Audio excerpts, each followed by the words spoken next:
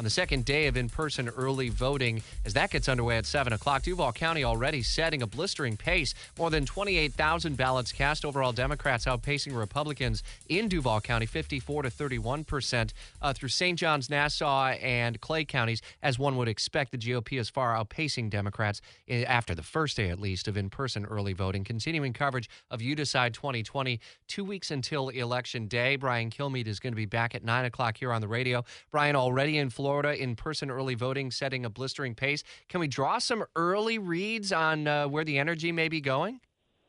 No, I don't think so. I think the early voting was always the mail-in voting was supposed to be preferred by Democrats. I think that because of the president's urging especially, he's like, listen, I'd rather you vote on Election Day if you can do it. And the other thing to keep in mind is the early voting is more chance for error, whether it's the Pennsylvania 3-envelope rule or whether it's not signing certain ballots or the signature doesn't seem to match according to some poll worker or, God forbid, something happens in the actual post office. So there is a certain percentage that doesn't get counted every year. That's just the way it works.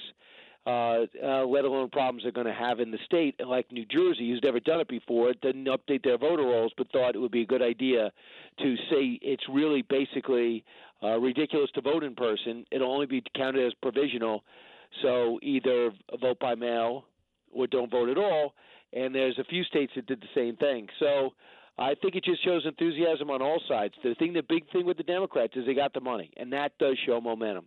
They have almost outraised Republicans 2-1 all across the board. Special commission last evening that runs the presidential debates changing the rules for Thursday to keep the president and Joe Biden from interrupting each other. What do you make of that? It's unbelievable. I mean, these people can just make things up on the fly, but yet they say they have a secret panel that decides everything in a nonpartisan way. But we're going to have a virtual debate at 7 in the morning. I'll announce it the day after the vice presidential debate to deconflict, as if we don't analyze the debate the day before. And, I talked to Frank Fahrenkopf during our hour that you guys cover live on WOKV, and you heard he's a member of the debate commission. And then we find out about the moderator. A Google search says he works for Ted Kennedy and interned for Joe Biden and just had a picture with him and tweeted out anti-Trump slogans. How he made the cut, I don't know. And then we're watching this moderator with NBC background whose parents are big Democratic donors, who was twice registered and unregistered as a Democrat, who has the most hostile questions in the press room of anyone. She gets the moderator slot, but they can't do anything about it, they say.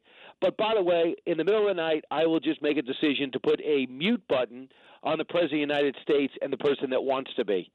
So to me, I am just stunned by the shoot from the hip approach.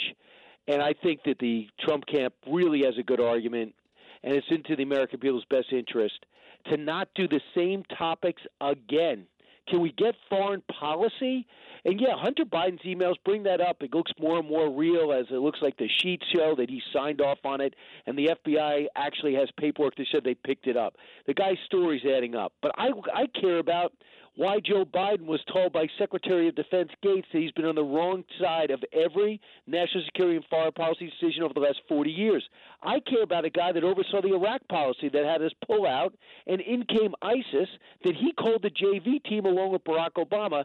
I care about the making of 2 islands that were militarized by China under his watch. And I care that he said in his first appearance, China are good folks.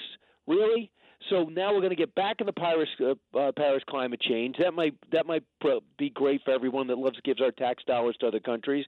And now we're going to get back in bolstering the Iranian deal, which was a calamity by all analysis, I believe, and the fact that we walked away from it has led to peace with 2 other countries and 2 more on deck between Israel and these other nations. So at least let him defend it. And right now there's no category for it. How could you not talk about foreign policy as a president in a debate? Yeah. So please, if you're going to show flexibility, put a mute button in. Can you do me a favor and put foreign policy in? Usually it is about foreign policy. We'll certainly see on Thursday whether or not there may be any ground covered there. We'll have live coverage for you at 9 o'clock on Thursday, 9 p.m. 9 a.m. today. Be listening for continuing coverage of the Road to the White House with the Brian Kilmeade Show here on 104.5 FM.